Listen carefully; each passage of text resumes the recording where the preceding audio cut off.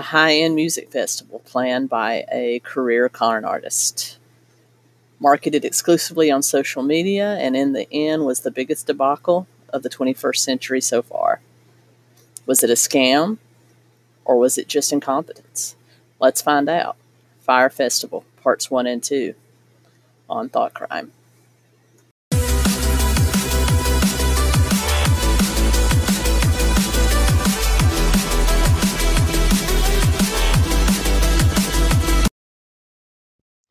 Hey everyone, Keto Comic here with my long-promised White Collar Wednesday crime story.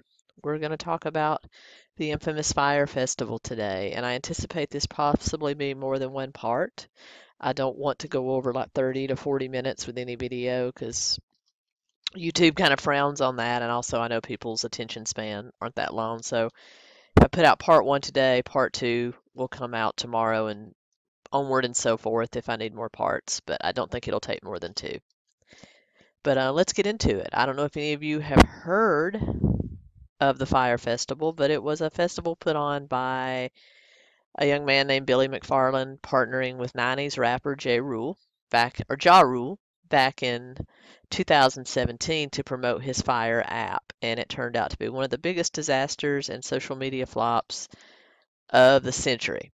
And there's been 2 documentaries produced about it, one on Netflix and one on Hulu, both from 2 different views. We'll talk about that toward the end, but I just wanted to give an overall analysis as well as my analysis of Billy McFarland himself as to why this may have happened. So let's get into it. Fire Festival. All right, everyone. Billy McFarland. William Z. McFarland, and I could not find out what the Z stood for.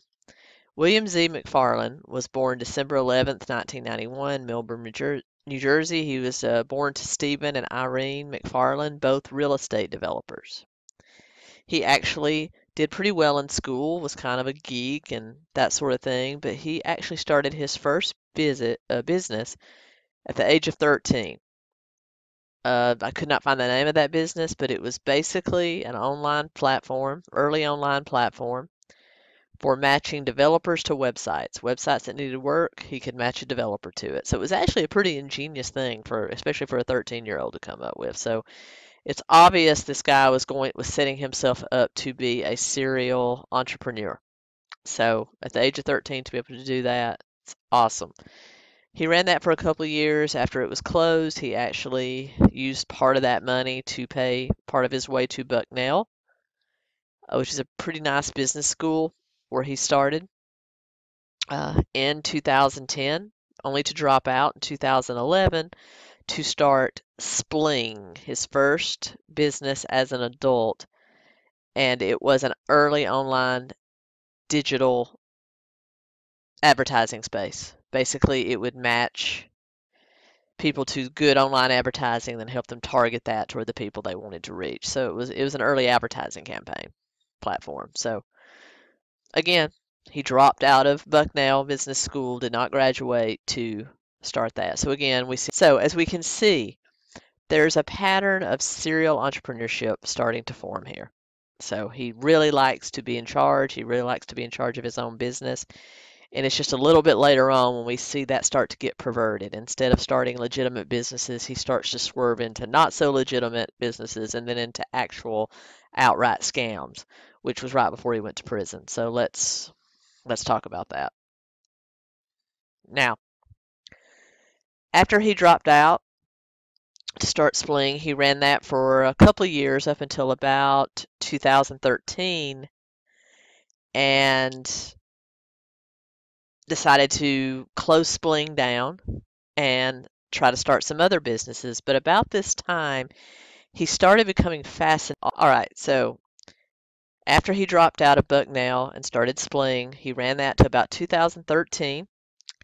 And then along those lines, he had become kind of obsessed with Aubrey McClendon, who was the entrepreneur that started Chesapeake Energy Company. It was a huge provider of both natural gas, oil, fossil fuels, and green energy in the early 2000s. So he became obsessed with this guy, Aubrey McClendon, and sort of considered him a mentor of sorts. They were able to connect, and Aubrey actually gave him a huge, I think, $3 to $5 million investment to start his very first company outside of Spling, and that was Magnesis, which we're about to talk about. But Aubrey was giving him advice, giving him money, and the kicker is that Aubrey was killed in 2016 in an auto accident in which the reports say that he was going 80 miles an hour when he hit a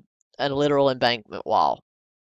So, going 80 miles an hour and slamming right into a wall, people were wondering if it might not have been suicide because the day before he was indicted on several counts of rigging oil and energy prices through Chesapeake.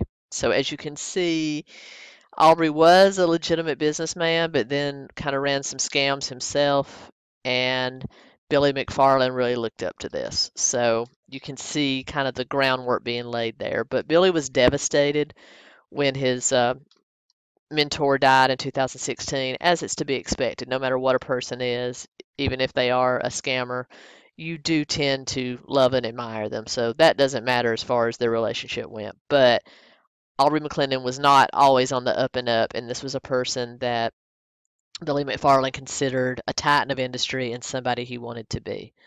So, as we just said, he donated $3 to $5 million for McFarland's very first business outside of Spling, and that was Magnesis. Now, here I have a couple black cards. These are not actual Magnesis cards, but they're the closest I could find. Basically, what Magnesis was an idea that Billy got when he was out to dinner with a lot of his friends and noticed the plethora of different credit cards that were being thrown on the table. And he said, "Why can't I consolidate that and have everybody of a certain socioeconomic status and a certain age on the very same card?" So he was trying to target millennials with a lot of disposable income, whether they were wealthy or just had their parents' money. He wanted their money. So what he came up with was the Magnesis Black Card.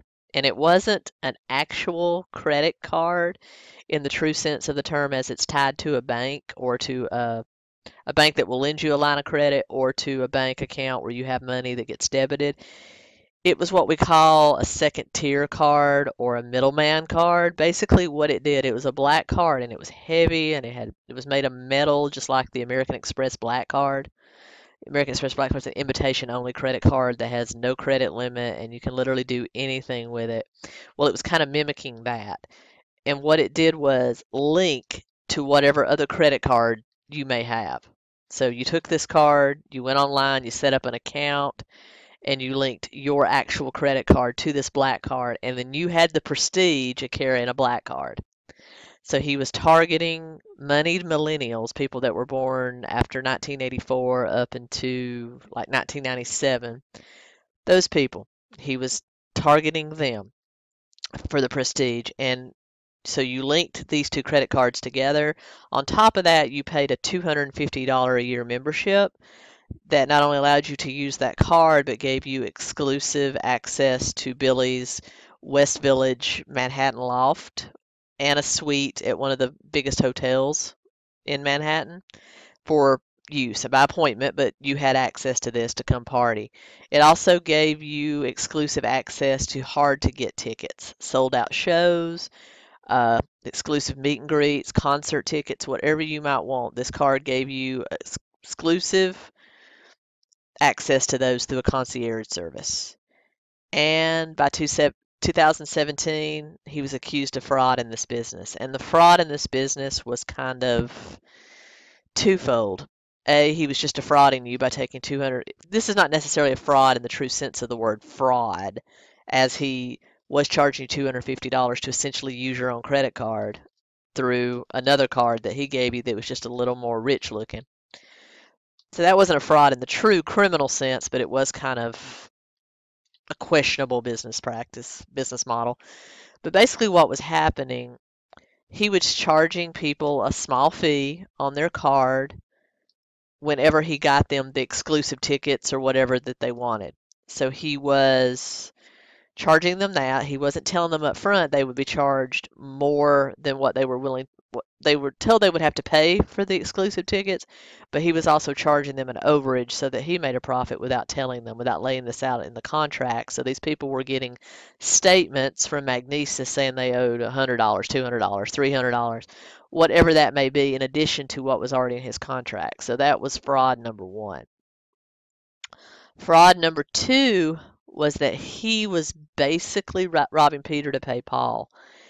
People would order these exclusive tickets and pay for them, and then he wouldn't get them because he was using that money to pay other bills. When they would pay $400 for a sold out ticket to Hamilton, the Broadway show, for example, which was big at the time, they would pay $400 for that ticket, and he would put off getting the ticket, put off getting the ticket, because he put that $400 with other money to pay for the last batch of expensive tickets that he got. So let's say before Hamilton, he was getting people floor seats to the Knicks game. All right, so he was taking the Hamilton money and paying off his credit card that he used to get the Knicks tickets, and putting off, he had to get that other credit card paid off to pay for the Hamilton tickets to give them to these people. So he was paying off that credit card so he could get enough credit to buy these new tickets and then get them to the people. So lots of times people, it would be the day of the event and people weren't still didn't have their tickets, so they were of course emailing the concierge, calling the customer service line. No one was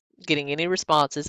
And so what would happen when he finally had enough credit on that credit card after he paid it down to get those tickets, he would call StubHub or some other place and pay an exorbitant amount of money for them, buy them all, and then he would literally send out an email to the people that had bought them telling them to be at the theater 6:30 p.m.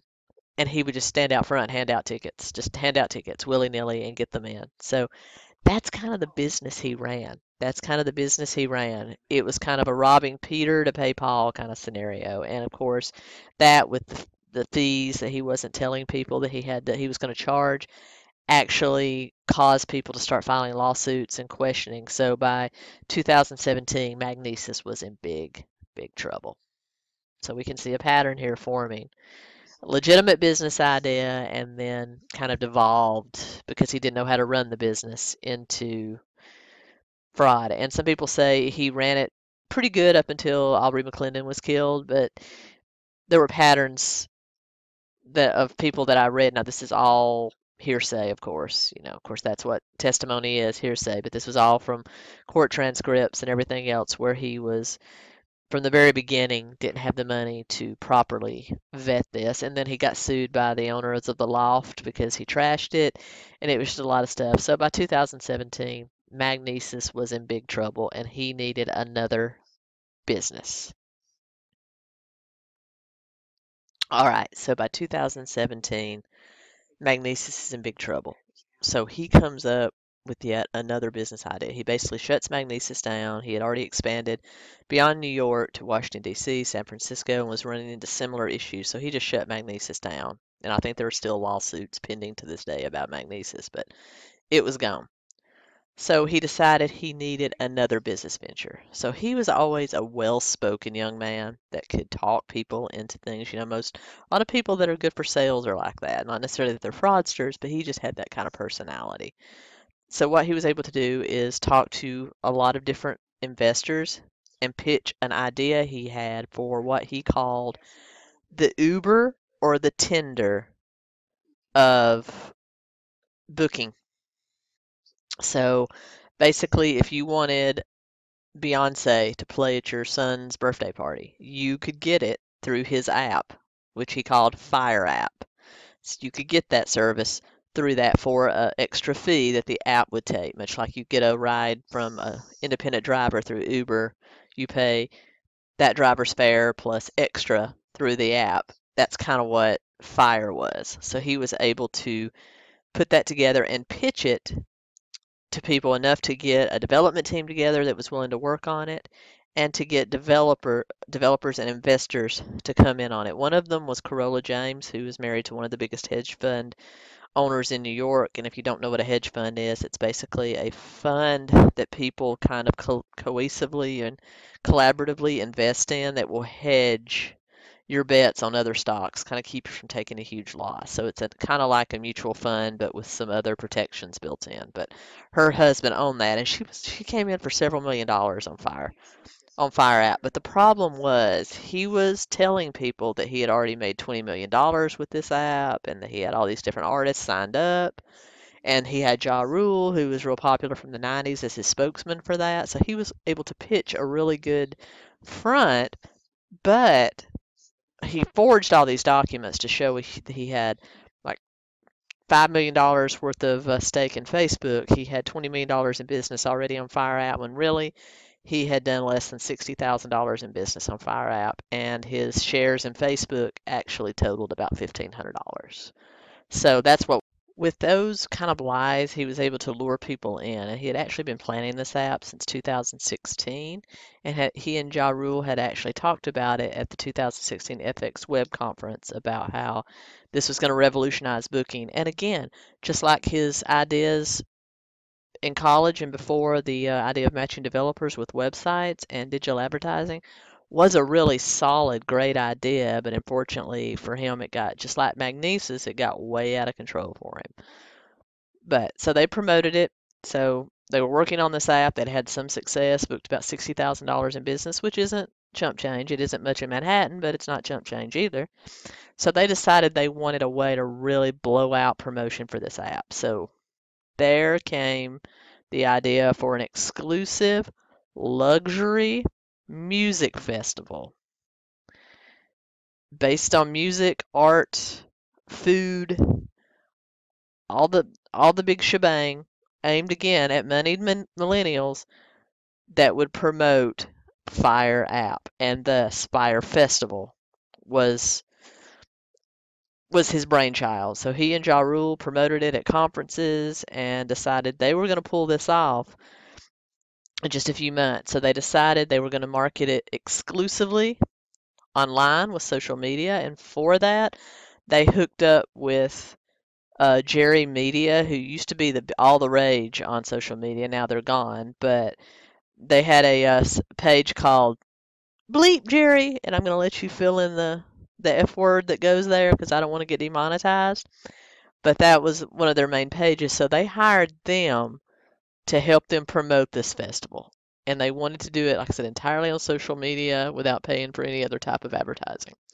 So what they did was take a group of the biggest influencers at the time, uh, Hailey Bieber, who married to Justin Bieber, model that's married to Justin Bieber, and honestly, this is how far out of sync I am. I didn't even know Justin Bieber was married. I thought he was still with Selena Gomez and closeted gay. I honestly thought that. So I didn't even realize he was married. So her. They also got Bella Hadid. They got a bunch of really big Instagram and runway models to promote this. They took them all to the Bahamas, and they had them spend a week on the beach just frolicking, swimming with the feral pigs, doing all this stuff. And they filmed it and put together this brilliant marketing commercial for it. And then they paid these influencers, the same ones, Bieber, Hadid. They even got Kendall Jenner to do one post, which cost them $250,000. But basically, they got them to market it Fire Festival with just an orange block on social media. Now think about it, especially particularly on Instagram. You're scrolling, you're scrolling, you're scrolling, you're seeing all these great pictures, blah, blah, blah, and then orange block, just thing of orange. You're going to stop and look at that. So when people stopped and looked at it, they would click and they would be sent into this video that showed these beautiful, crystal blue waters with beautiful beaches and all that around it. And so people were drawn in. They're like, they weren't just selling a music festival, because to me, when I go to like Bonnaroo or CMA Fest or something like that, music festival for me means you're sitting outside, you might be camping, it's not exactly super comfortable, the food's not the best. But with this, they were selling a luxury experience. So they were booking frolicking with people you wanted to be around, models, rich people on a beautiful Caribbean paradise. And they promoted it as if it was going to be on a private island. in the Bahamas that was once owned by Pablo Escobar. I mean, that's how much they were promoting it. And you were going to have these gorgeous villas or hotel or yacht packages where you would be staying. And you would have all your food taken care of, and it was going to be luxury food like Star Catering, which he's one of the biggest caterers to the stars. He owns several five-star restaurants, and he was going to provide just the best food possible. So you had all that. So, of course, most people are going to book that wouldn't normally book a music festival. But because it was a luxury experience, they decided they wanted to go. So, April 28th through 30th, May 5th through 7th, 2017, on a private beach once owned by Pablo Escobar in the Bahamas near Great Exuma, Fire Festival was promoted. But the problem with that whole private island, they wanted like 10 or 20,000 people to come. Well, that island would only hold about 2 or 3,000 people. So, and they got into a dispute with the owner because he told them not to mention Pablo Escobar. Well, that was one of the first thing they mentioned in that video. So, you're out of here. So now they had to move Fire Festival from that private island actually onto Great Exuma. But the issue number one with that is April 28th through 30th was their Grand Regatta weekend, and it's a huge boat race where all these people from the Pacific Islands come in and just to race boats, and it's like a Super Bowl there. So every single room that could possibly be booked there was booked. All the Sandals resorts were booked, all the hotels were booked, all the Airbnbs were filled up. And that was warning number one from Billy's team to him. His team consisted of mainly his staff at Fire Media and contractors that he brought in. All of them were telling him, you need to change the weekend. He wouldn't. So now we're getting set up for what could be a potential disaster. So they rebooked the festival on the island of Great Exuma at Roker's Point outside Sandals Resort to host this fire festival. Now, to start, he did take bids on what we call festivals in a box. These companies that can come in, one of them's called DPC, the other is called CGE, I believe, but don't quote me on that. He got quotes from both of them on how much it would cost to put this festival on in 4 months because he started promoting at the end of December 2016 and took the marketing on into January of 2017. So he had like 4 months to put this on. Now, most festivals, especially on an island like Great Exuma that's not well wired for a huge amount of people, there's no electricity, no sanitation, not enough for that kind of people. They're going to have to do all this from scratch. So he did bring in two companies to kind of do a festival in a box just to set it up all inclusively. One said they could do it in a month, but they required $50 million, and he had only budgeted something like $20 million for this thing, so out the door with them. Second one told him they could do it for $35 million, but it would take a year. Out the door with them. So what happened is he started contacting people that he knew could run festivals, could do hospitality, had customer service experience, in addition to his developers that were working double shifts at Fire App to help him. So he started bringing all these people. He brought in the person that did 90s Fest. He brought in the person that has ran the New York Gay Pride Parade for 10 years. People that could put on huge events. He started bringing in these people. So it was just a network of loosely connected contractors that were going to put this thing on in 4 months. And with that, I'm going to end part one. I will be back soon with part two where we'll actually get into the nitty gritty of the festival. Thank you so much for tuning in. I really appreciate it. I hope you're enjoying this. Remember, y'all, ketosis and like, comment, share, and subscribe. Keto Comic out.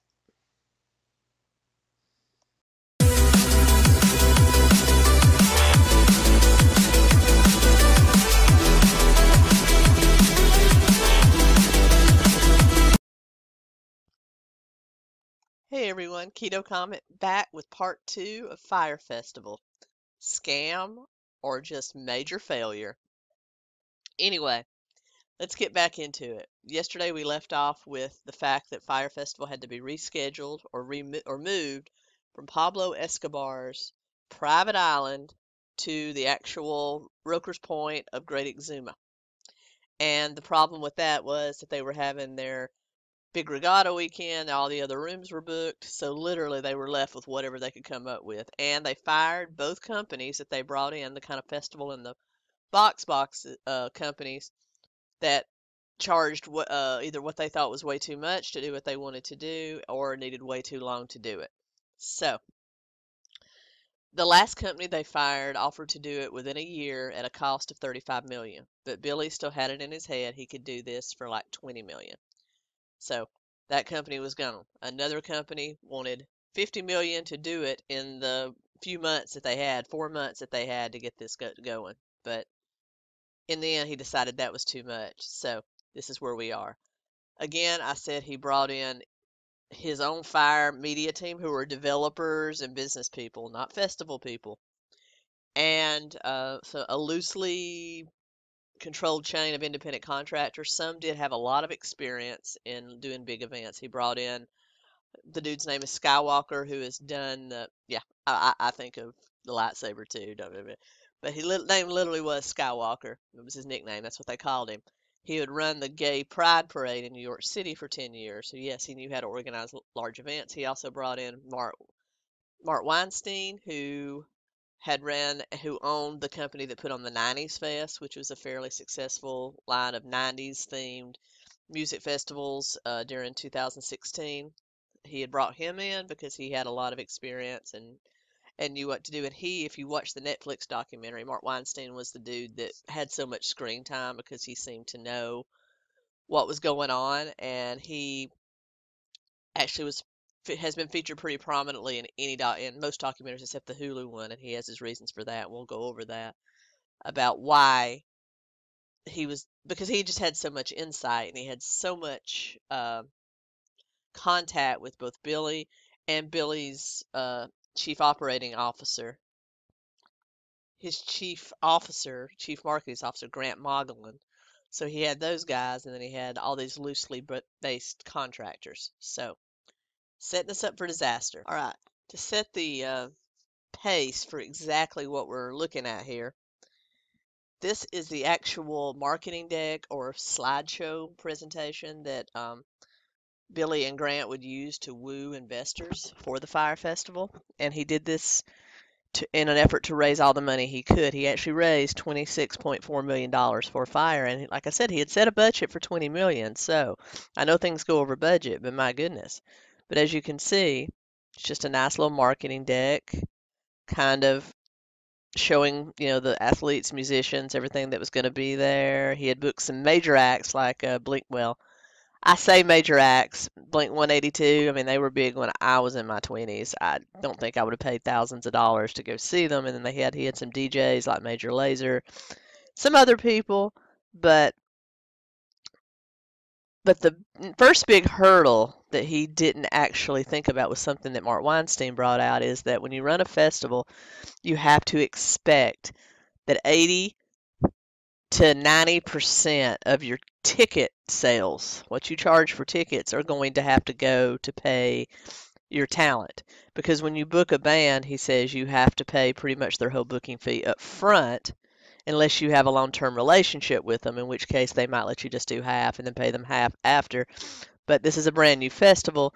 These guys had absolutely no experience booking talent, despite what they said about making $20 million on the Fire app, the booking app, because that was a lie. They'd only made less than 60,000, so they didn't really have the experience they needed. So they hired one of the top booking agencies in Manhattan, who was in charge of booking all the concerts, clubs, everything around the city, and they actually went out of business as a result of their ties to this festival.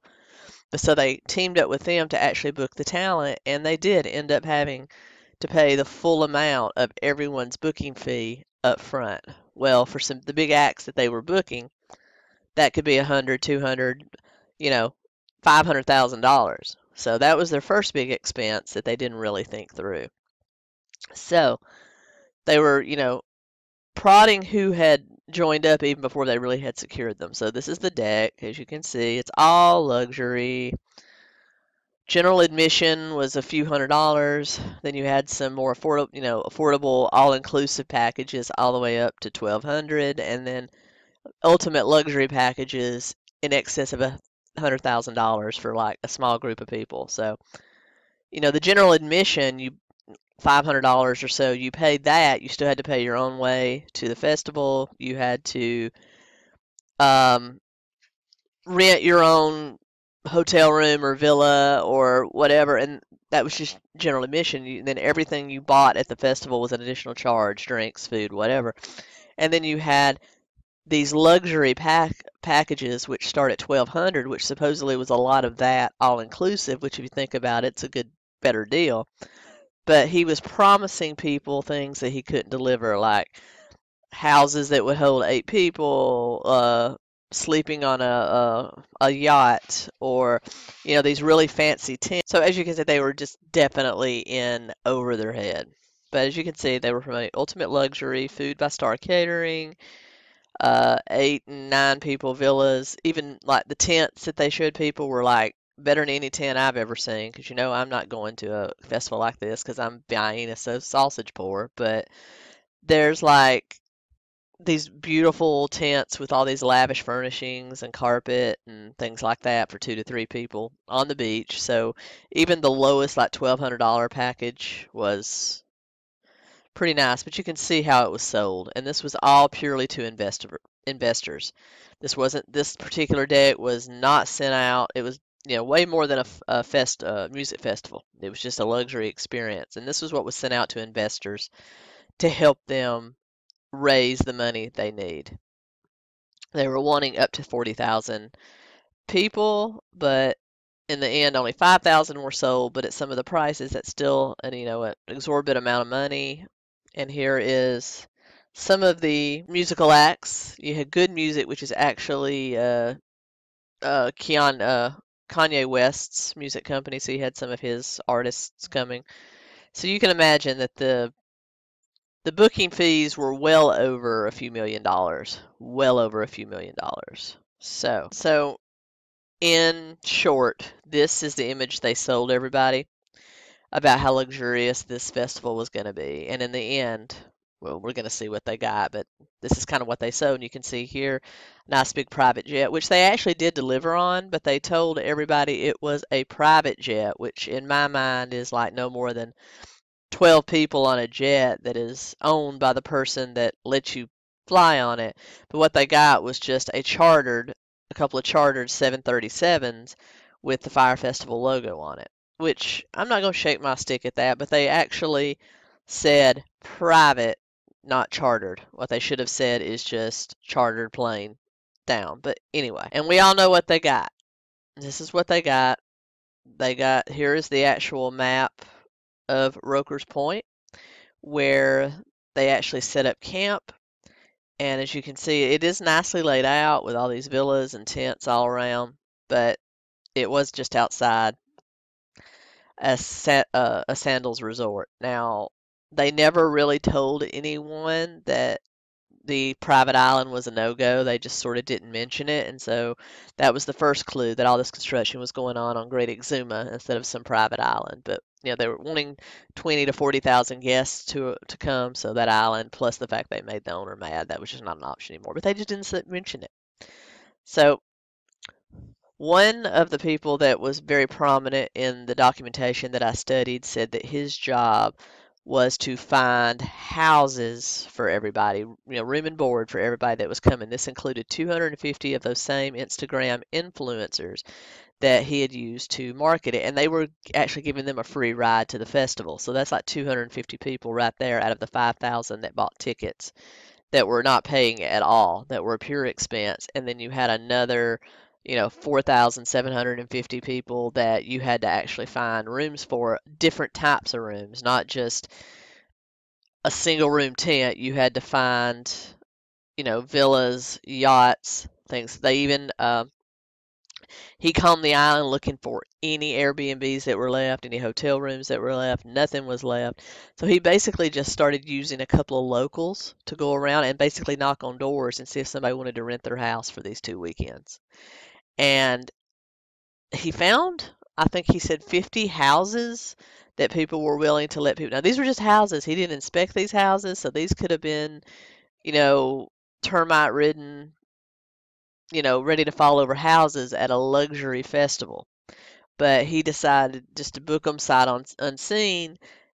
And of course, as you can imagine, all the people wanted to be paid up front. And this is where the trouble began because they were quickly running out of cash. Like I said, they had Corolla James, who had actually come down to help organize the event. They were always kind of needling her for more money. You had Billy flying to New York literally once a week and coming back with $2 or $3 million from pitching people. But what people quickly began realizing is that he didn't have the $26 million that it had already been gone, probably on his lavish lifestyle. So he was really hurting for money. Because he had to pay the booking fees of the artists up front, which some of them were not paid. Then now he had the problem having to pay for all this housing up front. And he also had Star Catering, which he thought he was going to be able to get for a couple of million. Their final bill ended up being closer to 6 million. And then you had things that he didn't consider, like customs. The government of the Bahamas are going to want to be paid for all this influx into their country. So basically, you had tariffs and import fees to the tune of about $1.5 million. So you had all of this stuff plus just the major cost of completely building a city. Because, as I said, at Roker's Point, it really wasn't set up for an influx of that many people. So there was limited sanitation, there was limited water, there was limited electricity. So he basically had to go in and build all that infrastructure. Well, companies that actually do that wanted $5 to $10 million to do that. He didn't want to pay that. So instead of pushing the festival off or canceling the festival or just, which would have been a less of a PR nightmare than it was, he hired day laborers to do all this work. So basically, he hired up to like I think it was 500 day laborers that were constantly there working, doing things like putting sand down, putting up porta potties, putting up these tents, which are what most of the people got. These are leftover rescue tents from FEMA from some of the hurricanes. This is what they got. And one local, Marianne Rawlings, who owns the Exuma Point Bar and Grill, which is still there and has great ratings, he contracted with her to feed all of his all of his staff, all of the day laborers, all the contractors, all of his regular staff that were there. And she had people working 24 hours a day, racked up a huge bill that, of course, was never paid. But we'll get into that at the end. So he was having to feed all these people, pay all these people. His bill for day laborers was estimated somewhere between $250,000 and $300,000 a day to pay all these contractors and day laborers that were basically just doing what they knew how to do to set up a city. There was no plan behind it. It was just kind of whatever. And any of the plans that were behind it was just kind of willy-nilly. So because Billy was concentrating on finding more money. And the gentleman in charge of all the housing, because he was still struggling, he would send email after email to Billy, to Grant, and to Corolla, who was their chief financer, about the cluster that housing was becoming, that he couldn't find enough houses, he couldn't build enough tents, and it was just going to be a disaster. And that canceling would be a far better option than allowing this disaster to go down. And they actually told him to shut up. Billy and Grant came and talked to him and said that his emails were making Corolla, their chief financer, nervous and that it was screwing them on getting more money out of her because who wants to put more money into a sinking ship? But so in the end, after much begging, as a solution to at least the influencer problem, which they had 250 unpaid people coming, he was begging him to cancel those people. but they actually rented a yacht that could hold 300 people at the cost of about $550,000 to anchor off the coast of the Bahamas because when it got there, it was too big for the dock. So they couldn't actually let it just rest at the dock where people could just go, go and come. So they actually had to have an anchor about a mile off the shore and would have to get boats, motorboats to take people back and forth. So that was his solution to the influencers. We're just going to put all of you on a yacht, a cruise ship basically, out in the middle of the ocean. That's where you're going to stay. And then when it's time to come in for the music, we're just going to have these power boats that are going to take you. That was their solution to the housing. And then everybody else, we're going to put them in whatever houses we have plus these tents. And every day there was just people said there seemed to be a new problem, and cash was running low because eventually even Billy's magic had stopped because sorry about that, news about the disaster that the festival was becoming was leaking. There was an actual website dedicated to lambasting the festival called Fire Fraud, and it was leaking pictures from the site outside to stop the festival. So you had these people, they were fighting against that kind of negative press, but they were also kind of lying to Jerry Media about what was going on. And so Jerry Media actually sent some people down there to investigate about 2 weeks before the festival to see what was going on. And they told their bosses that yes, it is the disaster that the people online are saying that it is. We need to stop promoting it. But Jerry Media was already so deep into it, they didn't put out a statement about it. They just continued to promote it heavily to sell more tickets to get more money in. So it has totally gone. If they did start out to do a legitimate festival, it has totally devolved into a scam at this point. So, about 2 weeks before the festival, they had two big issues. One, the Bahamas government impounded all their drinking water, and because of the tariffs on it and the import fees had not been paid, and Star Catering because Billy kept trying to talk them down on their price, and also they had not been paid, pulled out. So they have no food, no water, no drinking water at this point. So basically, they're screwed. So they go out somehow and they find a caterer to come in at the last minute who they've never released the name of this caterer, and I wouldn't because if you know the story, you know the kind of food they were serving. So they got this one caterer to come in for their original budget of $1 million, and they were able to pay off somehow rob the coffers and pay off the Bahamian government to get their water. So they got past that, but we're getting down to the couple of weeks before the actual festival, so desperate for cash, they decide they're going to make this festival cashless. And so they come up with these little bracelets that are digital, where everybody will put their money on this digital account. They'll just scan their bracelets at all the bars, but the deal is there was really not enough Wi-Fi to do that. They said this hadn't been tested. This was just a last minute idea to get more money to finish paying for the festival. So basically, they sent out these emails and they had people call from Jerry Media and Fire Media to people that had tickets, urging them to put money on these bracelets because there won't be any cash accepted or other credit cards accepted. So this is your wallet for the weekend. So you need to load it. And they were telling people to load it for expect about $300 a day. But if you wanted to take part in any of the luxury experiences like massages, like yoga, like fishing, like jet skiing, you might want to load a lot more than that. So not only had these people paid thousands of dollars for their tickets, now they were telling them to load all this cash. But it worked because they got between 800,000 and $1 million on the bracelets. And they, of course, took that money immediately and used it to finish paying for the festival. Now, day of the festival, people start to arrive. And already you've got some influencers tweeting. Austin Mills is one of the biggest ones. He's a guy from Twitter and Instagram and YouTube that are really big, started tweeting their entire experience. It all started when people started arriving in Miami, which was the jump off point for the festival, and they're plane kept getting delayed, kept getting delayed, kept getting delayed, and finally they got on the plane, 3 hours after they were supposed to head down. They all noted it was a very cheap 737, was not a private plane at all. But like I said, it's a plane. It'll get you there. But turns out what was going on, a lot of the contractors and companies that had been hired to deal with that side of the business had started to pull out because they hadn't been paid. And some of them had been paid fraudulently. What I mean, instead of actually paying them by check or cash or credit card, he was giving them wire transfers, which is not an unusual way to do business. And a lot of people would do business based on the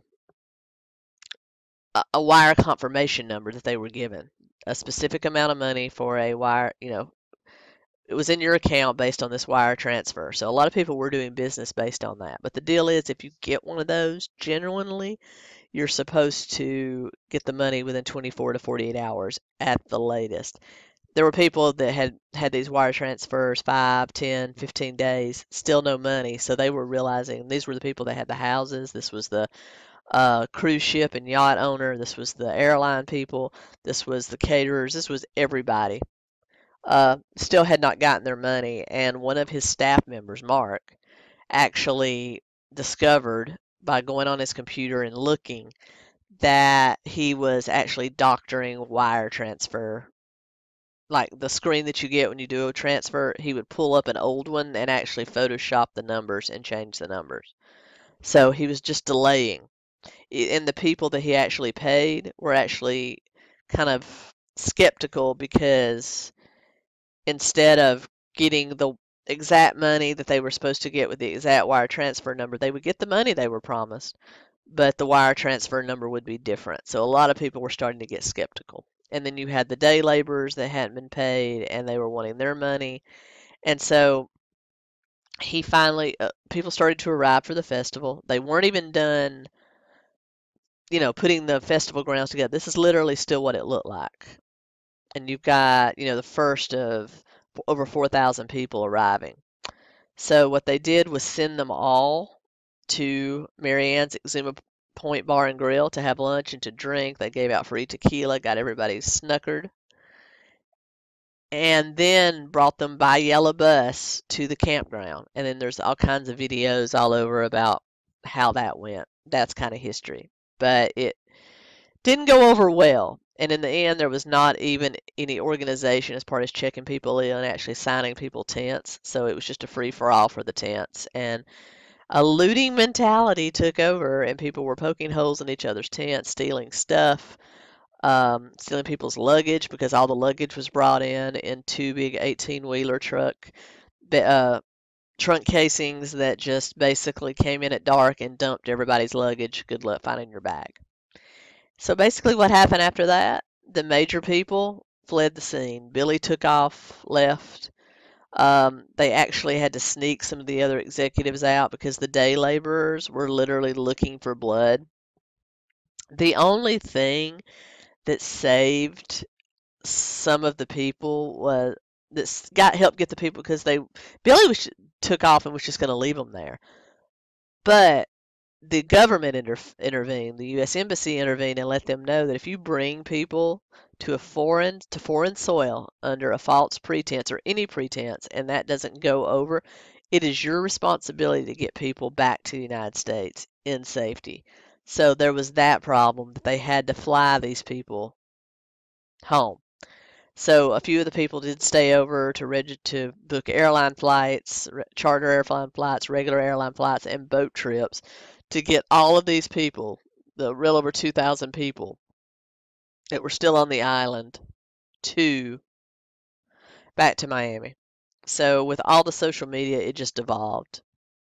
And I have an opinion on that. A lot of people are like, this is for rich people. Rich people get their due. It's funny. I'm going to laugh. But not all these people were rich. Some of these were just kids or single moms or somebody like that had saved money and wanted a luxury experience. So they weren't all, entitled millennials at all. So they get everybody back to Miami. Of course, everybody gets roasted online. Billy, Ja Rule, uh, everybody gets roasted online. And then lawsuits start getting filed, both public and private. A lot of the people that bought tickets wanted their money back, so they got together and did a class action lawsuit against Billy and Ja Rule.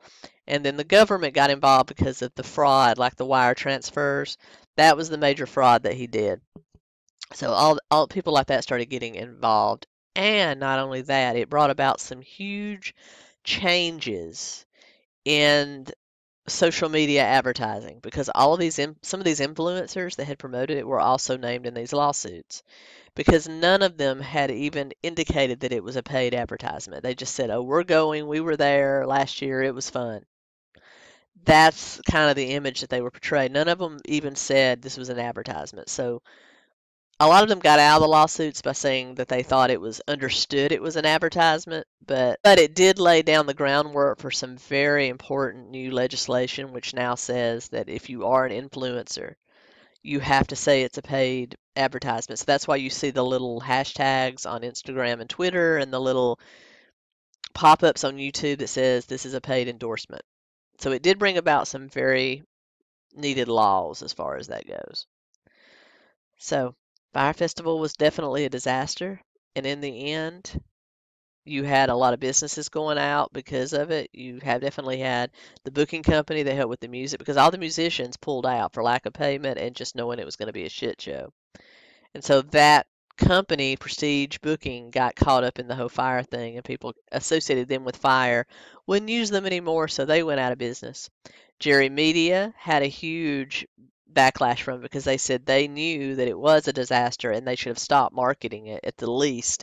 At the most, put out a statement saying we cannot endorse this anymore. But they didn't because they thought they were going to get paid millions of dollars and they didn't. So that really hurt them. And plus the scrutiny of their company based on what people thought they did that was unethical, and the fact it divided their management team right down the middle. Some were angry about it, some wanted them to apologize, some were angry at the others. Hey, you told me to stay and keep promoting it when we shouldn't have. It was just a lot of infighting.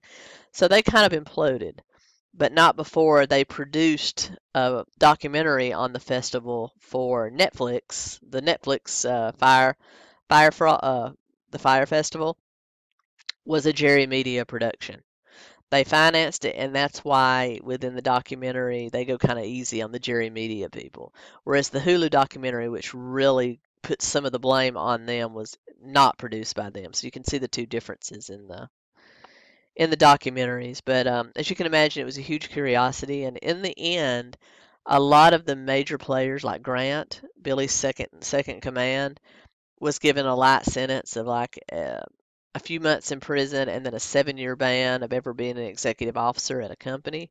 And Billy himself was sentenced to 6 years in federal prison for wire fraud for the whole wire transfer thing, plus paying restitution of $26 million to the investors. And he's sitting in prison right now, plus a ban on ever being an executive officer. But Billy wasn't done. While waiting for his trial and waiting for his um, sentencing, he could not resist one more scam. So he started the whole New York VIP access scam with a dude named Frank. And basically, he was targeting the people he had from the Fire Festival mailing list. He would send them these emails and texts saying, "Hey, do you want tickets to the Oscars? Do you want tickets to the Grammys? Do you want tickets to Hamilton? Do you want tickets to Victoria's Secret fashion show, the Masters, all of this stuff where tickets are really hard to get. He was offering like these VIP packages. If you do, hit us up. First come, first serve. Basically, he was just trying to scam more money because a lot of the events that he was promoting, you can't buy tickets for. The Met Gala, the Masters, those kind of things, those are exclusive tickets that are actually sent invitation only. So there was no way he was going to get those tickets. So anybody that paid for him just never got their tickets. And he was actually able to scam an additional like $250,000 off of people to get these exclusive tickets. So all I can say about that is a fool born every minute, a sucker born every minute. But he was never prosecuted for that because he was already under a sentence for the previous crime. So one final scam. And what do you guys think? Do you think Fire Festival was an actual scam from the beginning? or do you think it was just a festival that he did want to put on to promote his Fire app, which actually went under, of course, as a result of this? He actually just dissolved the business, laid off all the employees. Um, do you think it was actually a legitimate festival that he wanted to put on and it just got way out of hand, or it was a scam from the beginning? I'm going to say that why New York VIP access to me was a scam from the beginning. I'm going to say the Fire Festival, he actually had intentions of doing it and doing it right. It just devolved into a mess when he got in over his head because he had no idea how to run a festival at all. But he's sitting in prison. I think he got off light with 6 years. But people are saying he's already teaching business courses in college. So it just goes to prove in the United States, all we value more than power is money. So anyway, what do y'all think? Like, comment, share, subscribe. Let me know if you think the festival was a scam or just it got way out of hand. Anyway, you can also Google a lot of this. All these, both the documentaries, the Netflix and the Hulu one, are still out there. People are always interested in what happened. Some of the locals in the Bahamas still haven't been paid. The owner of Exuma Point Bar and Grill, Marianne, she was actually able to do. She actually had to dip into her own savings and pay the people that work for her and pay her food vendors for what happened to the tune of about $50,000 of her own savings, her nest egg, and she was able to recoup most of that, if not all of that. I think she recouped almost $200,000 through a GoFundMe. So she's okay, and I'm glad because she seemed like a really nice lady. But a lot of the locals on the island were never paid, and some of them had to leave because they had gone out and helped Billy recruit people, and so people were coming to their door now wanting payment. So a lot of them had to leave their homes. So it just ruined a lot of people, and Ja Rule and Billy McFarland and Grant are never allowed to do business in the Bahamas again, banned permanently by the government. So that's bad. Anyway, guys, like, comment, subscribe. Let me know what you think. I really appreciate you tuning in. Ketosis, y'all. And Tracy Barkley, Keto Comic, out.